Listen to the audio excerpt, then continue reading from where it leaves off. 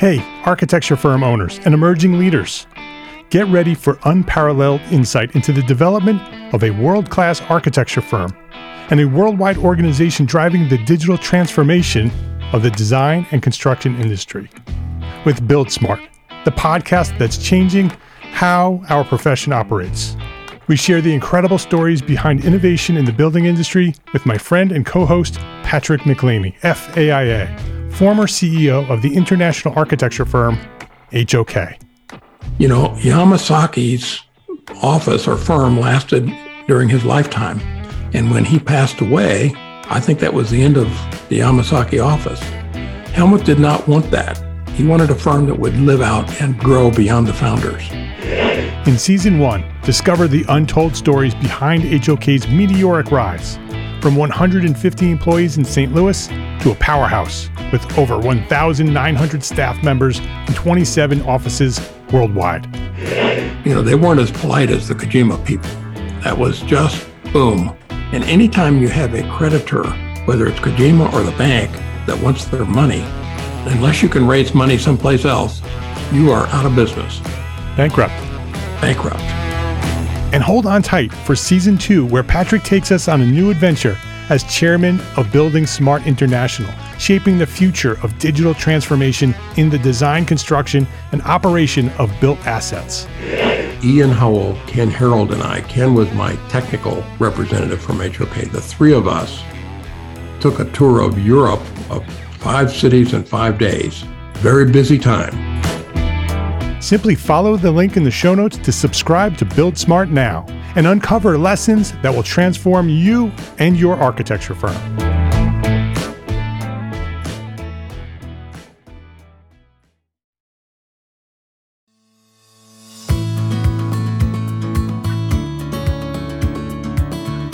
My name is Mark R. LePage, and you are listening to Entree Architect Podcast, where each week I speak with inspiring, passionate people who share their knowledge and expertise, all to help you build a better business as a small firm entrepreneur architect. Michael Tordoran, welcome to Entree Architect Podcast. Hi, thank you for having me, Mark. Michael Tordoran is a native Angelito practicing landscape design at Zanja Madre Studios in Los Angeles, California. He has worked in small, mid-size, and global landscape architecture firms and designed projects from the smallest residential gardens to complex international podium projects. Michael's interest in discovering and sharing stories of landscape architecture led him to launch the Landscape Architecture Podcast, and since its inception, he has produced over 60 interviews with luminaries in the profession. His latest endeavor is producing a documentary series about Kat Superfiske and her work with the Los Angeles River. You can learn more about that at superfiskefilm.com. Michael, this is an interesting conversation. Landscape architect, doing film, podcasting. I want to dive into all of that. I want to learn why you're doing it, how you're doing it. But before we do that, I want to know more about you. I want you to go back to wherever you want to go back to. Where did you discover your passion for what you do today, and share that story to where you are today? Sure. So I grew up in Los Angeles, and first off, I'm pretty jealous of your voice. Being a podcaster, I think you hit the lottery with that. Thank you. I wish maybe you could do all my voiceovers for me. But anyway, yeah, so I grew up in Los Angeles, California, and I was an artist, but I didn't have a lot of direction. So in order to thwart that, I joined the Coast Guard. I did 4 years of heavy weather search and rescue. Thank you for that service. Oh, you're welcome. My pleasure. After that, I used my GI Bill to get an art degree because I've always identified as an artist. And so I was very fortunate to align myself with a very good art school. That was, I learned photography, printmaking, drawing, all of that. And I was fortunate to be a professional artist for about 10 years.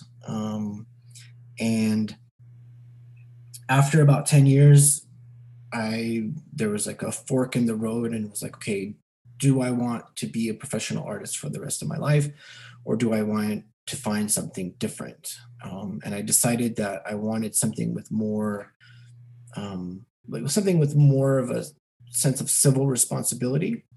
So, like many, I think all architects secretly want to be artists, and I think all artists secretly want to be architects. Yeah.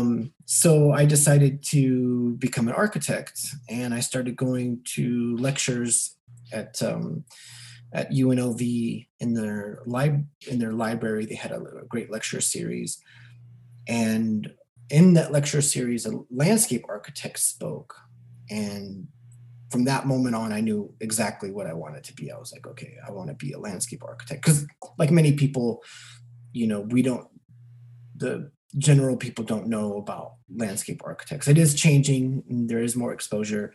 Yeah. But definitely 15 years ago was a lot less. What was it, Michael, about that lecture that resonated with you that sort of changed everything for you? Sure. What it was there was a landscape architecture firm, and I can't remember the name because it was so long ago and I didn't know what I was looking at the time. But if I was to try to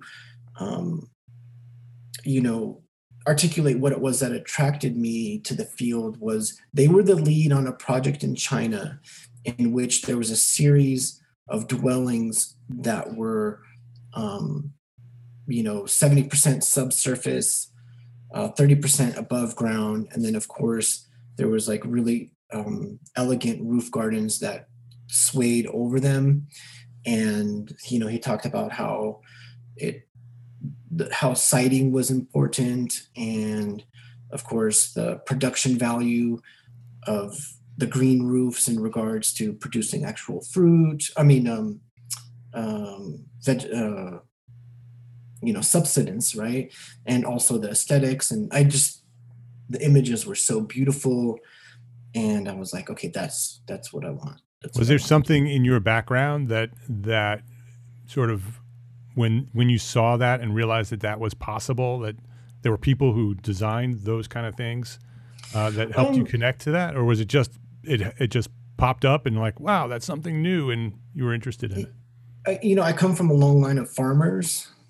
And I was born, I've never farmed a day in my life. But if you believe that there is things that carry over, with like epigenetics or that kind of stuff, sure, and if you subscribe to that ideology, I feel like there was a strong pull towards regaining back and probably stories you probably heard as a child of your family and what they did, and that makes sense. Yeah. And visiting, I visited Serbia 5-6 times as a kid, and we'd play on the farm and stuff. Of course, we were the Westerners that were visiting. We didn't have to do any work, but I guess even just playing in the cornfields and jumping in the haystacks and the silos and riding the tractors and smelling the diesel was all pretty cool experience. Yeah. So it was all part of you inside somewhere. And so when you saw that lecture, it sort of connected with a piece of who you were, I suppose. And then if I get to draw as well, right, and put my art career, apply my art career to something that, and it worked. And then I just started studying for my GRE, and I never looked back. It was one of those definitive moments where I was like, oh, this is it. I know what I'm doing. So you became a landscape architect, and where did that take you? Sure. So I graduated from Ohio State in 2000. When did I graduate? 2012.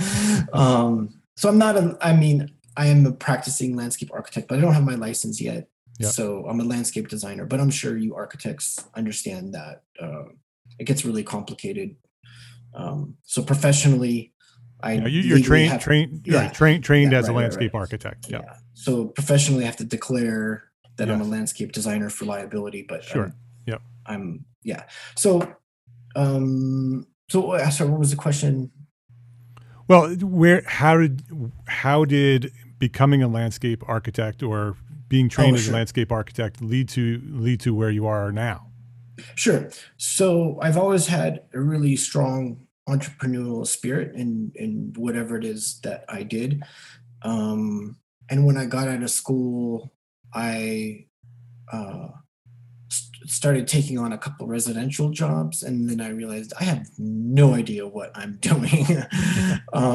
Like it's way more complex than I would have thought. So I worked for a design build firm, which is, I think, one of the best things that I've ever done, because you get to design a construction detail and that day it's being built, right? Or you get to see your work live in process. You get to see your mistakes. You get to see the contractor's mistakes. So, and I think I like to think like an engineer, and that really excites me. I love, like, if I'm at a party, I might corner you and talk to you about bolt sizes and threads for 4 hours, right? Until you like either walk away or you're just as passionate as I am. So I really love that aspect where I got to really dive into the construction detail parts of it. I outgrew that firm a little bit, and from there I went to SWA, which is an international firm. And I got to do big projects in Los Angeles, Serbia, Dubai, lots of work in China. And you're doing landscape architecture at that point? Yeah, correct. Yeah, all landscape architecture.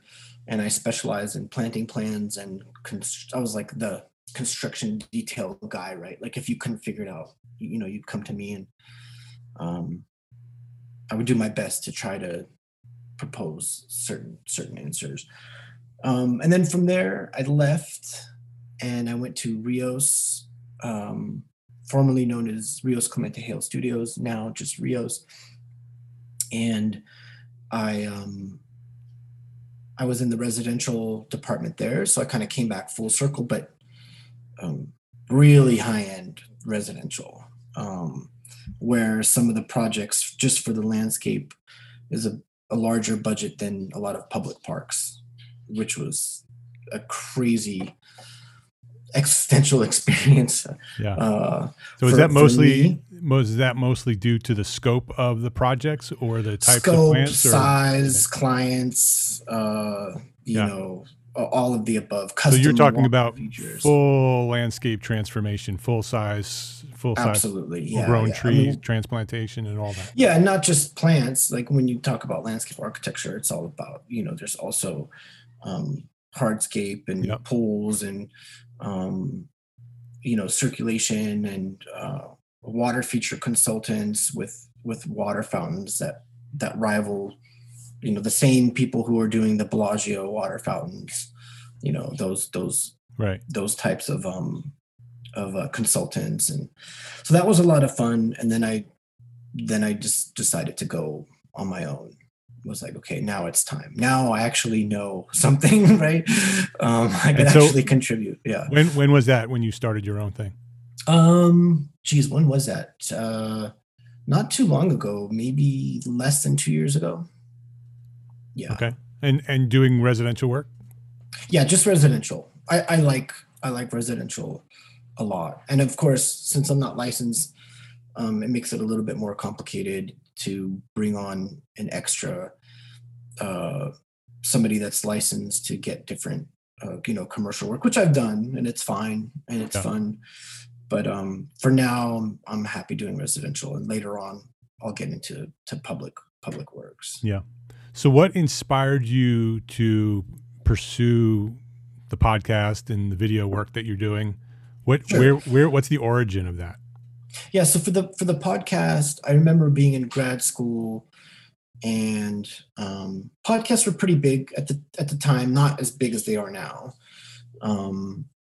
But it was a thing, right? People did listen to podcasts in 2009. It was, I would say, in the common vernacular, right? And I couldn't find a landscape architecture podcast. And I remember telling my friend, it was like 3-4 in the morning at a late night studio session, and I was like, I'm going to start a podcast when I get out. And I forgot that I did that. And then fast forward to 2015, when I started mine, my friend reached out and he's like, hey, I remember you saying that you were going to. And I was like, oh yeah, I guess I did. And I did. So basically it was because there wasn't one that I started one. If there was one that I knew about that was good, I probably wouldn't wouldn't have started one. And so on the podcast, you interview other landscape architects and talk about. Yeah, we interview. I mean, it's called the Landscape Architecture Podcast, but we like to interview architects as well, people, sister disciplines, the environmentalists. So we don't narrow it just to landscape architects or super accomplished people as well. Like we do have that, but we also like to hear what first year students have to say. I think that could be just as fascinating as somebody who's been practicing for 30 years, right? Sometimes the people who've been practicing really long and are well polished, they almost have a script, right? Because they've given 7 lectures this year, right? And so by the time they get to you, it's already automatic. It's a little automatic, which is fine, right? And as a facilitator, this it's your job to kind of extract, to go a little bit beyond that. But So with the podcast, what's the audience is the profession, or do you reach, or who's the intended audience of that show? Sure, the intended audience is landscape architects, landscape designers, and but what we're getting much more political. We're having panel discussions. We're tackling bigger issues. As I become a better facilitator, I'm able to take on more complex challenges in an interview. And so we want to hit a little bit harder. And when we have done that, our audience has expanded more outside of our field because there's greater interest. And we've done 6 episodes in Spanish so far, which is really great. Yeah. And next we want to get into Mandarin, and we want to get into French, and we're really trying to expand a lot. That's great. And so you're doing podcasts, you're sharing the story of landscape architecture and the profession through that podcast. But the way I connected with you is through your documentary video series, Super Fisky. Yes. Talk about, how did that start? Where did that come from? Well, actually, before we do that, what is it? And then let's talk about where. Sure. So Super Fisky is a series. And there's a little bit of confusion in regards to this series. It's not a series about her continually. So part 2 is not going to be Kat Super Fisky again in a different light. It's going to be a different landscape architect. And a lot of people have that confusion because I don't think I conveyed it well. But so back to Kat Super Fisky. She is a woman from Michigan, and she moved to LA, Los Angeles, just to focus on working on the LA River through the eyes of an urban ecologist and a landscape architect. Now, I have been a professional photographer in parallel to my landscape design career. Yeah, I've seen that. Your photos are beautiful. I checked them out on your website. Really well done. Yep. Thank you very much. I like to shoot for architects and landscape architects. So if you think about it, here I am, a landscape architect. I'm a photographer and I'm a podcaster, right? So I'm telling stories through narration. I'm telling stories through video, and I'm telling stories through design. So it's a very natural progression to just create a movie and combine all 3 of them. And one thing that I think your audience might find interesting is the catalyst for me actually doing that documentary is Rem Koolhaas's son, Tomas Koolhaas, created a documentary called Rem, right? And it's all about Rem Koolhaas and his work. And I interviewed him for my podcast to talk about the filmmaking progress, or to talk about the filmmaking process, just because I thought it was interesting. Yeah. Somewhere I knew there was deep down where I wanted to make a film, but it was just more of, I guess, a fantasy, right? But once I interviewed him, I was so amazed by his articulation and his enthusiasm and his um, his methodology to creating a documentary that I left that interview so inspired, and I was like, oh, I'm doing this. I'm going to create a documentary. And I didn't know how, I didn't know what, but at that moment. You didn't even know at that point what it would be about. You just knew that this was something you wanted to do. All these pieces of who you were coming together, and he inspired you to make it a thing. Yeah. And I would say it's one of my favorite episodes that I've ever done. Not to plug my podcast, but if you're interested in all about filmmaking or just hearing Rem's Coolhouse's son talk about filmmaking, I highly recommend. Yeah, we will link that episode to our show notes. So if anybody wants to listen, just go to the show notes for this episode, and you can click. Yeah, he's really intense, and so when I chose the intro music for that, I put like death speed metal for the intro, and afterwards, I don't think he was very happy about it. But a couple years later, I re-listened to it, and I was like, no. I think that was artistically it's appropriate. Appropriate. So I took a little bit of creative liberty with that. But so that inspired you to pursue documentary filmmaking. So how did you actually do it? Because what you're doing is not a YouTube video. What you were doing is real documentary filmmaking. I've seen the trailer. I haven't seen. I don't know if the actual documentary's been released, but the trailer's very high quality, very well done. Yeah. I'm looking forward to watching the documentary. Thank you. So that's one thing. The way it came about, the way it came to fruition is actually a pretty cool story. So I teach at Cal Poly Pomona, not as if I don't have a shortage of things to keep my day busy, but I also lecture at Cal Poly Pomona in the landscape architecture department. And I had taught 2 photography classes so far. And remember, in the back of my head, there was that itch to create a film. And I got a email from the department head just out of the blue, and he says, "Hey, do you want to teach a film class?" And I was like, "Absolutely." I was like, "Now I have a crew. I have 15. Interesting. I have 15 students, and I had no idea what the subject was going to be. I had no idea." I mean, I don't even know how to make a film, right? Like, so, but I have that Eastern European work ethic, can-do attitude. And I think architects and landscape architects, just by our nature of what we do, we have to understand really complex systems all the time and new ones, and we have to be able to digest it quickly, right? So I think that skill set is something that we could take into whatever it is that we do. So I said, okay, yeah, sure, I'll teach this filmmaking class. And at first, it was just going to be a series of interviews of interesting landscape architects. And I was just going to teach students how to do lighting, and I was going to make a little documentary on a collection of interviews. Yeah.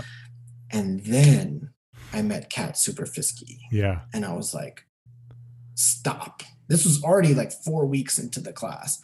And I said, stop. We are focusing our whole entire documentary on her. And the class was like, what are you talking about? We can't just shift. And I was like, we can, and we will, and we are. And if you watch the trailer, you'll understand why I made that artistic decision, because it doesn't take long to fall in love with her and the work that she's doing. So I said, okay, we're doing the whole entire interview about her. The whole entire documentary about her. And we went, and I got all the equipment. I had a Sony A7 II. 4 other students had Sony A7s, so we had some consistency. I had some GoPros. I had bought a drone. And here's the best part about my favorite part about making this movie is towards the end of the class, luckily we got most of our filming done. And then the pandemic hit and the school shut down, and now we can't no longer meet in person, right? And I'm a very thick-headed artist. So if I have something in my head, like a vision, and I want it accomplished, I'm going to make it happen. And one shot that I thought was important to tell the story of the LA River and the work that Cat Superfisky is doing on the LA River is we need a helicopter shot from the start of the river all the way to Long Beach, which is a 51-mile shot, which is impossible to get with the drone. You just can't do it. And so we need a helicopter.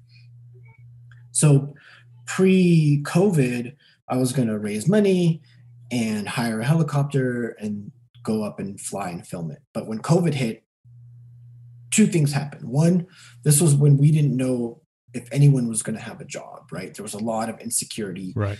And I didn't feel comfortable asking my peers in my audience for money at that time because I thought it would be insensitive, right? People are worried about their jobs. And then another thing was, that was the main reason why I didn't want to do that. And I didn't have the resources to bankroll it myself, and neither did the school. So I saw this guy creating these wonderful YouTube videos post-COVID of flying around LA and showing that how empty it is. And it was very, very eerie, right? Yeah. And so I direct messaged him on Instagram. I told him my story. And I said, would you help me get footage of the LA River? And I thought, okay, it's worth a shot, right? Yeah, yeah. He messaged me back and he says, sure. And I was like, okay, cool. Excited, but a little skeptical. 2 weeks later, he sends me 4K footage on a gimbal, which is a video stabilizer, from the belly of his helicopter, and another 4K footage on the nose of his helicopter. And he flew all 51 miles of the LA River in 4K and then just gave it to us. No questions asked. Wow. The shot that would, how much would that have cost in a full feature film? Probably $50,000 to do something like that? A lot. Yeah. A lot. Yeah. And so we got really lucky with that. Let's take a break to thank our sponsors for their support of this episode. What if you could visualize your building in a couple of clicks, remove months from the design process, or create a bridge between stakeholders to solve problems before they even come up? Our friends at Twinmotion offer simple, real-time visualization for architects. Their technology lets you view and edit your scene on the go in the same pixel-perfect quality as the final rendering. Twinmotion seamlessly integrates with other tools like SketchUp and Revit, transforming your BIM or CAD models into high-quality images, panoramas, VR videos, or presentations. Sound complicated? Well, what if I told you that Twinmotion enables anyone to present the biggest ideas in the easiest way possible, regardless of previous CG experience? To download your exclusive free trial, head to twinmotion.link/EntreArchitect. That's twinmotion.link/EntreArchitect. BIM can be important for your next project, but it's not the only thing you need for your next project. That's why it's important that 95% of manufacturers who offer free BIM files on ARCAT also offer another type of data or information that your project may need. That means 95% of the products with BIM also have CAD files, are in a specification, in a patented spec wizard, or may have product information to help you make the right selection. So stop going to a site with just BIM and go to arcat.com to get everything you need for your next project for free and without registering. No cost, no credit card, no email. It's free. That's arcat.com, ARCAT.com. When building a business you're passionate about, it's easy to feel like there aren't enough hours in the day. And if you're doing all the invoicing and accounting on your own, you're probably spending time on work you don't love. FreshBooks is built for business owners like us. It's the all-in-one accounting software that saves entrepreneurs and freelancers up to 11 hours a week. That's 11 hours that you could spend nailing a client pitch, designing your next project, or building your business as an architect. From preparing, sending, and following up on invoices to tracking and managing expenses to processing online payments, FreshBooks automates and simplifies all the tough and annoying parts of running your own business. So try FreshBooks for free for 30 days. No credit card required. Go to entrearchitect.com/FreshBooks and enter EntreArchitect in the How Did You Hear About Us section and get more time back to build the business you love. That's entrearchitect.com/FreshBooks. Monograph is building a community of like-minded firm owners and operations leaders who are looking for solutions that align with their firm's values. On top of that, Monograph is building the only cloud-based practice operations software built exclusively for architects by architects. Monograph's easy-to-use and beautifully designed software allows you and your team to know in near real time whether you're on pace to deliver a project on budget. With Monograph, you and your team can plan project schedules, budgets, role assignments, and manage team members all in one place. The best part of Monograph? It doesn't require a degree in finance to use it.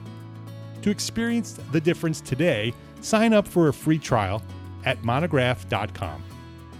And to underscore their commitment, on August 12th, Monograph will be hosting their first ever virtual conference. It's called Section Cut. This one-day event brings firm owners, operations leaders, and project leaders together to learn from success stories and workshops, all with the goal of improving their businesses. Reserve a seat at Section Cut today by visiting sectioncut.com. Please visit our platform sponsors today and thank them for supporting you, the EntreArchitect community. What that did was, one, it satisfied my artistic itch to get that shot. And then two, it really legitimizes our film, right? And then combine that with the great interviews and the great look and the editing. We are not a student film that's going to be on YouTube and your mom and my cousin are going to watch. Right.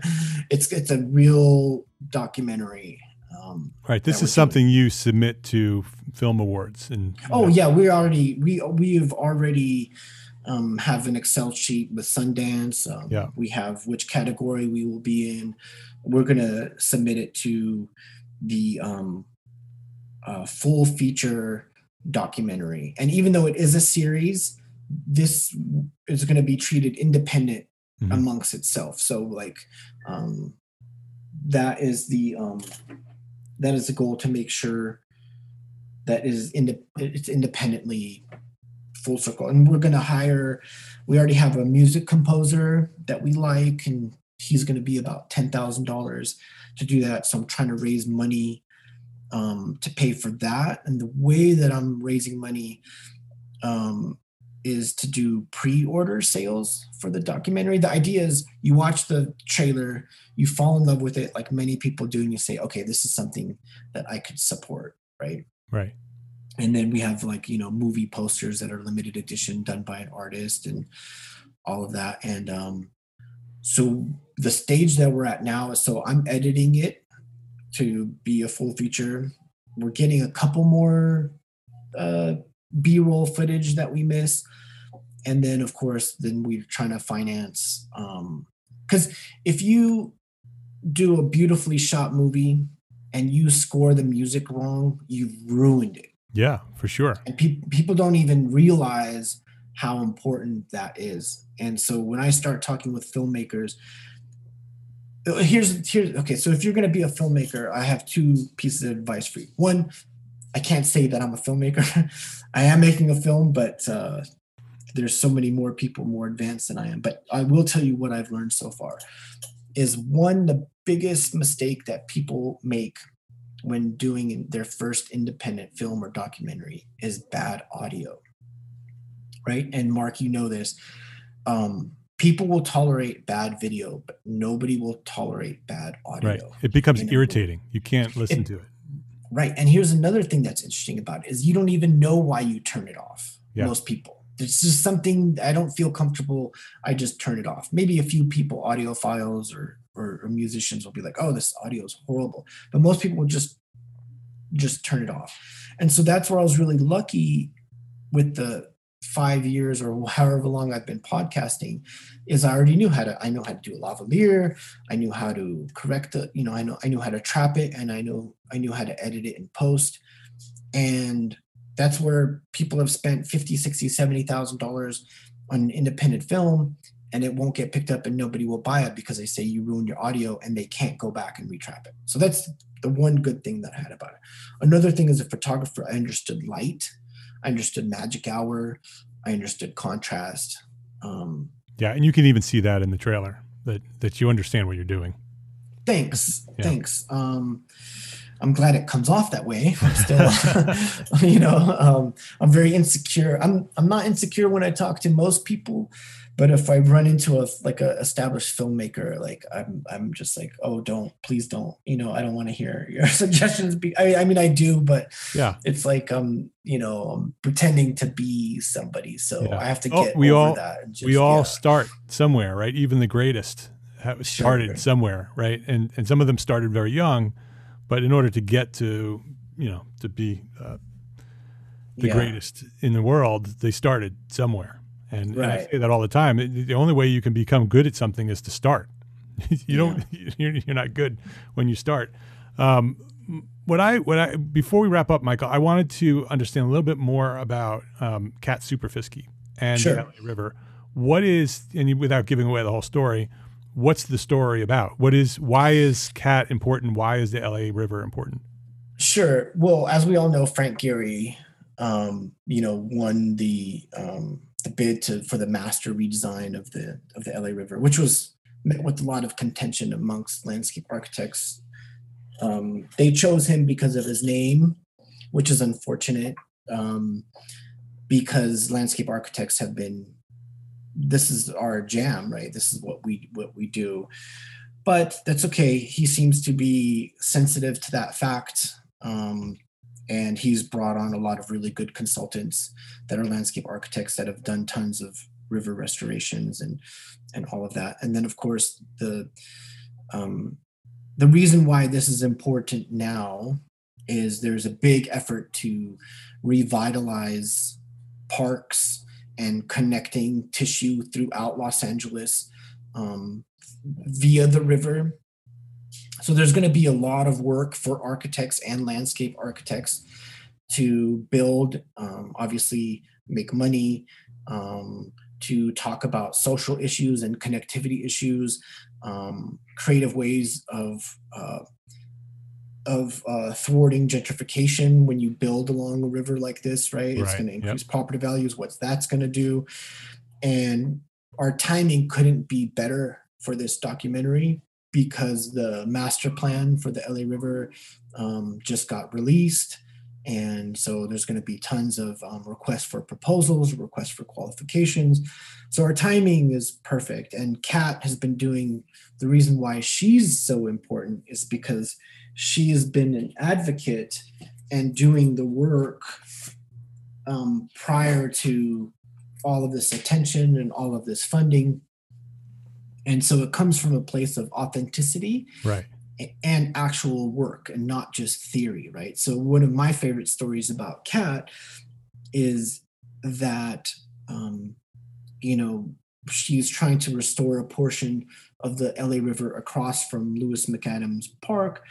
And in order to do that with native plants, the amount of California native plants in order to do that, nurseries just couldn't fill.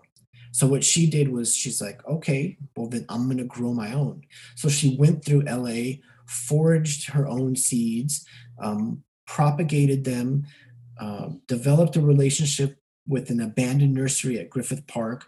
And now it's like this flourishing nursery of California natives, right? Yeah. And so you combine that with her aesthetic, you combine that with her work, with her passion, with the interest of the LA River now, and of course the soon to be explosion of more interest, right?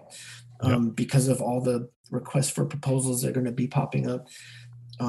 We couldn't be, everything's so serendipitous, from the helicopter footage to the timing in my career to meeting Kat to where the LA River is going, it all seems to be falling into place. Yeah, yeah, and there's a reason for that. Things happen for a reason, right? And you being in the position you are, and Kat being in the position she is, and the things happening at the LA River at that moment, in my opinion, is not a coincidence. Those things happen for a reason. So it's exciting to see that, to hear what you're telling us.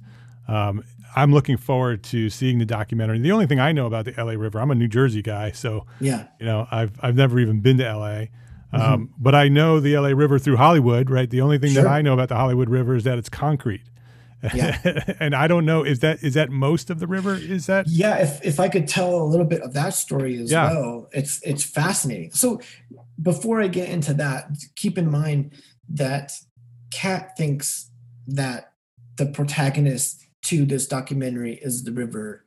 And as I'm the filmmaker and I'm like, you're the protagonist, right? She knows she's the protagonist, but she sees the LA River as the protagonist, right? And I see it otherwise, which is fantastic, because that collaboration, it's going to tell the complete story, right? And both are true, right? Because both are true, right? Yeah. Your story is your story that you're trying to tell, and her story is her story that she's trying to tell, and so they are both equally, accurate. Sure. And if we did a documentary just on the LA River by itself, right, it would be successful and it would be fascinating. But I always like the human element to things. Right. Yep. And I think it just adds a little bit more dynamic to it. But real quick, the history of the LA River is absolutely fascinating. So prior to the LA River being channelized, it was a river, right? Like a real river, right? A lot of people don't believe that it was actually like a river, right? And so it didn't grow out of the ground with concrete. Right, exactly. Yeah. So prior to it being channelized, it was a hub for irrigation. People also don't know that Los Angeles produced huge strawberry fields, and there was a big agricultural community there. Oranges, in Los Angeles, and there was these offshoots of irrigation called Zanjas, and I named my business off of that, Zanja Madre. Yep. Right? So mother ditch, that's what Zanja Madre means, and that's what my design company means. And I had that name before I was doing the documentary, so it was even more serendipitous, right? So anyway, so it provided irrigation, but of course, it would flood every couple dozen years. It would flood, and the last flood that it had, people built so close to the river that a lot of people died. And when this happened was during the Great Depression, and the LA River was actually part of the revitalization of the United States to build infrastructure. Yeah. And that was the money that was poured, I use that with the pun intended of concrete, was poured into creating this infrastructural project. And it was also at that time as a way to show off what concrete can do. I mean, concrete was around, right? But I don't know if anything was as long as 51 miles and doing a whole entire river. So it provided work, which people were happy to take. It provided a PR campaign for concrete, and then it also stopped the flooding problem, right? But now we're relooking at it and talking with the Army Corps of Engineers, and like, maybe we didn't have to calcify the whole entire river, right? Yeah, right. And so now we're deconstructing that. And then there's different parts of the river. Like one part that I find that is so fascinating, that there's trees and plants and birds, and because the grade soil was so wet that they could never figure out how to calcify it with concrete. So they just left a huge portion of it raw earth. And then in different portions where it's concrete. And so there's different typologies in the LA River. Of course, it's a corridor for wildlife. And now we're trying to make it as a corridor for humans by, I think there's about 26 miles that you could bike. And then we're going to try to be able to bike the whole entire thing. So imagine a 51-mile straight path in Los Angeles, which you don't get. I'm an avid bicycle rider, and like that would be heaven. Yeah. Especially some sort of transportation other than cars.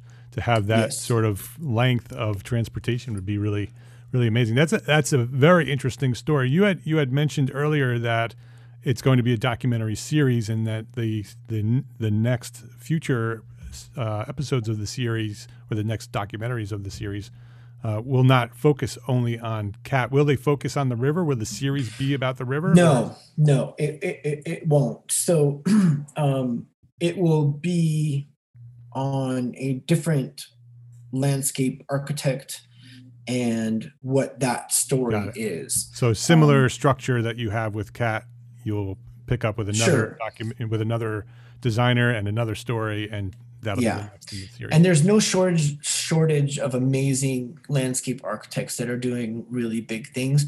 However, I will say that I've almost completely voided out of my mind thinking about that, because I want my full attention into making this piece so standalone and so beautiful, and possibly award-winning at Sundance or any other film festival. And my goal is, one, of course, artistic expression, but another one of my goals is, when I package this, it'll be a pilot that I could pitch to Netflix, Hulu, Amazon, Showtime, HBO, etc. I can definitely see that happening. Yeah, and if I do it right and pull it off, then it could be picked up, and that would be the kind of advocacy and exposure work that we as landscape architects could really highlight and propel, and help people understand how dynamic our work can be. Do you imagine that becomes your full-time thing? Is that your plan, is to try to make this into this is what you do? You're a documentary filmmaker about landscape architecture? No. I like to do a lot of things. You want to do it all. I'm what's it called? I don't know. I like the punishment of being spread thin. However, I will say that if it gets picked up and I sign a contract for, let's say, like 10 episodes, and there's a budget, obviously I would stop everything else and I would take care of that. Yeah. And that becomes a season in your life, and you do that, and then you. Sure. And we would see where it goes. If you guys are curious to where my mind is about that, I would say, think Anthony Bourdain, Parts Unknown, add a little bit of David Letterman's Needs No Introduction, maybe a little bit of Seinfeld's Riding in Cars with Comedians, and then of course me adding my own flavor and perspective, and the beauty of this is that if I do it right, it should appeal. And that's why we didn't call it the landscape architecture documentary, right? We called it Super Fisky. So anybody scrolling through might be like, what's this about? Watch the trailer and be like, I'll watch that. Right. Very well done. Super exciting to hear your story, inspiring to hear your story. Up to this point, I'm super excited to watch the film and to see where it goes, and to watch you move forward on the rest of the documentaries that you have planned for the future. How can listeners connect with you and contribute? You said that you're raising funds to finish things up. How do people do that? Where do they go to help? Yeah, well, if you go to superfiskyfilm.com, not frisky, no R, so superfiskyfilm.com, which is her real last name. It was a longer name in Polish, and it got shortened when her ancestors came to the U.S., which is another great story in itself. So superfiskyfilm.com. And the best way and the easiest way to support the film, of course, we have a GoFundMe and we have all of that. But the best and cheapest way is just pre-order it. I think I have it on sale right now for like under $6. And if everyone pre-orders it, you get to link to an extended version of the trailer. And if enough people do that, then, I mean, I'm going to make it happen either way. It's just how easy is it going to happen, and how much of it I'm going to have to put out of my pocket. Yeah. And how, and the more people that contribute, then the faster I could get this beautiful story told. So yeah, if people pre-order it, that would be fantastic. And of course, you know, anybody in media or anyone who wants to interview me or tell this story, of course, that would help as well. All right. So if you want to learn more, you want to help share the message, you want to contribute, you want to pre-order, superfiskyfilm.com is where you want to go. We will have that link in the show notes. I'm going to go pre-order because I want to see it. Oh, thanks, Mark. So I'm going to do that as soon as we finish wrapping up here. Superfiskyfilm.com. Before we wrap up, Michael, I wanted to ask you, what's one thing that a small firm architect can do today to build a better business for tomorrow? Networking. I know that it's an old story, but I found that the relationships that you have are really important. Nurturing them, doing things ethically, smart. You know, not only should you be building your network, but you need to be building other people's network. After you've been in the industry for a while, you need to start mentoring people.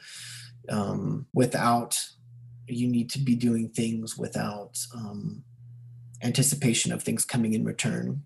And they do, right? It's just that can't be your motivation, right? So at the same time you're building networks, you have to support other people. And anyone who has a small business knows the value of word of mouth. And, you know, like if somebody trusts somebody and they say, I want this guy to design my landscape, you're in, right? Like, unless they don't like your style or whatever, but you've been pre-vetted, right? And I think that building those relationships is good. And I learned that fairly young, but I appreciate it more and more every day, every relationship, every time someone texts me, hey, are you taking on jobs right now? Yes. You know, so I would say networking. Building the network and building those relationships are so important. Some of the most successful architects that I've spoken with on this podcast gave the same advice, that to build your network and build real lasting relationships. That it's not just about connecting with people. It's about building relationships with people so they know who you are, you know who they are. Super valuable. I have a short follow-up to that. Yeah.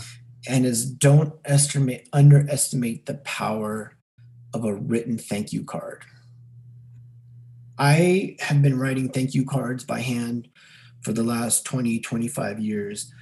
And I'll run into people at a convention, and that's the first thing they bring up. Is they say, oh, thank you for that handwritten card that you they remember it. Mailed, right? And you know, 35 years ago, probably most people didn't write thank you cards, but if they did say thank you, it was with the card or something like that. Now it's like email or a text or something. But to do one now in 2021, to receive something tangible with, and you know, I tell that to my students when they go to apply for jobs. I say, write a thank you card and mail it to the person that interviewed you, you know?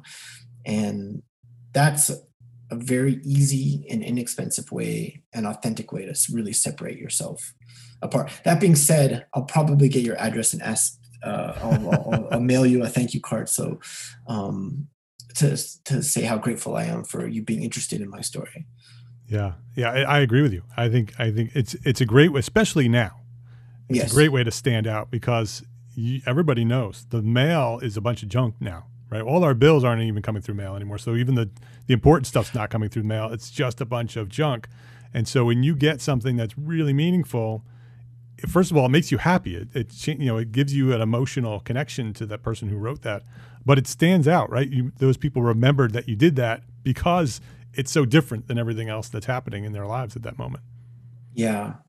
So that's the micro, or that's something. So the big concept is networking, and then an actual tangible tactic could be writing a thank you card. Yeah. His name is Michael Tordoran, Torordan. Todorran. Oh, I have it misspelled here. Oh, that's okay. Yeah. I can edit that. That's fine. His name is Michael Tordoran. The website is superfiskifilm.com. We're going to have links to all of that on the show notes. Michael, thank you for doing what you're doing, to sharing the story of Cat Superfisky, for sharing the story of landscape architecture and what landscape architects do. And thank you for joining me here today. This has been a lot of fun today at Entre Architect Podcast. The pleasure was all mine, Mark. Thank you so much. I really appreciate it. If you liked this episode of Entre Architect Podcast, please share a rating, write a review, and share a link to this episode with a friend. Links to all the resources we discussed today are available at the show notes for this episode, found at entrearchitect.com/podcast. And thank you to Arcat, Studio Services Bookkeeping, FreshBooks, and Twinmotion for their support of this podcast. Entre Architect is proud to be a partner with the largest, most engaged AEC multimedia network on the planet, Gable Media. We're curating thought leadership for an audience dedicated to building a better world. Listen and subscribe to all the shows at gablemedia.com. That's GABL media.com. And check out Entre Architect Academy membership. Ready to edit business resources, live monthly training for architects, business training that is, a supportive architect community, yep, it's there, and Simple Systems, our new business system program developed for small firm entrepreneur architects just like you. It's in there for you at Entre Architect Academy. It's waiting for you right there at the membership. Come join me and hundreds of your entrepreneur architect friends. Visit entrearchitect.com/join to enroll today. Be well, my friends. Be healthy, happy, safe, and secure. Thank you for listening today. Love, learn, and share what you know.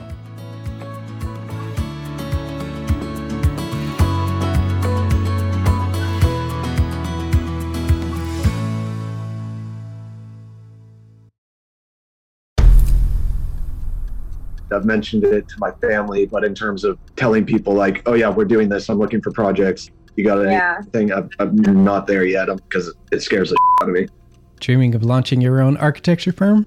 Well, buckle up for a wild ride with Emerging, the podcast that shares what it's really like to start an architecture firm. Where do we begin? We don't even know what type of business to formalize as. Is it an LLC? Is it an LLP? Like, how are taxes? I mean, the list is astronomical.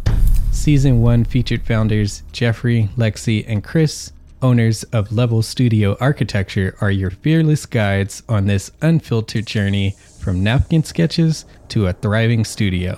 One evening, stumbled into one last dive, we sat at the bar and pondered our postgraduate futures. Amidst the conversation, a napkin became the canvas for our aspirations, sketching plans and milestones, sealing our heartfelt commitment and shared dreams.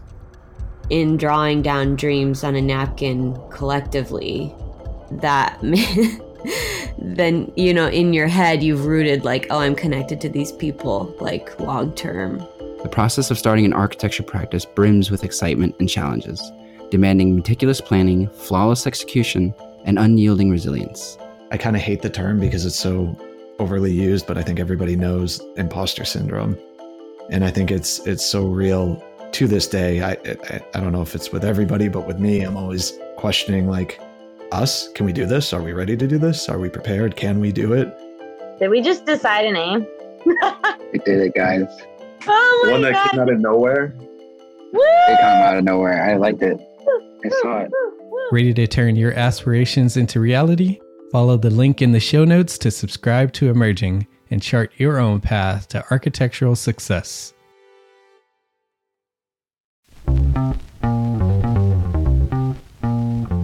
calling all small firm architects. It's time to tap into your full potential with Entre Architects Context and Clarity, where inspiration meets innovation.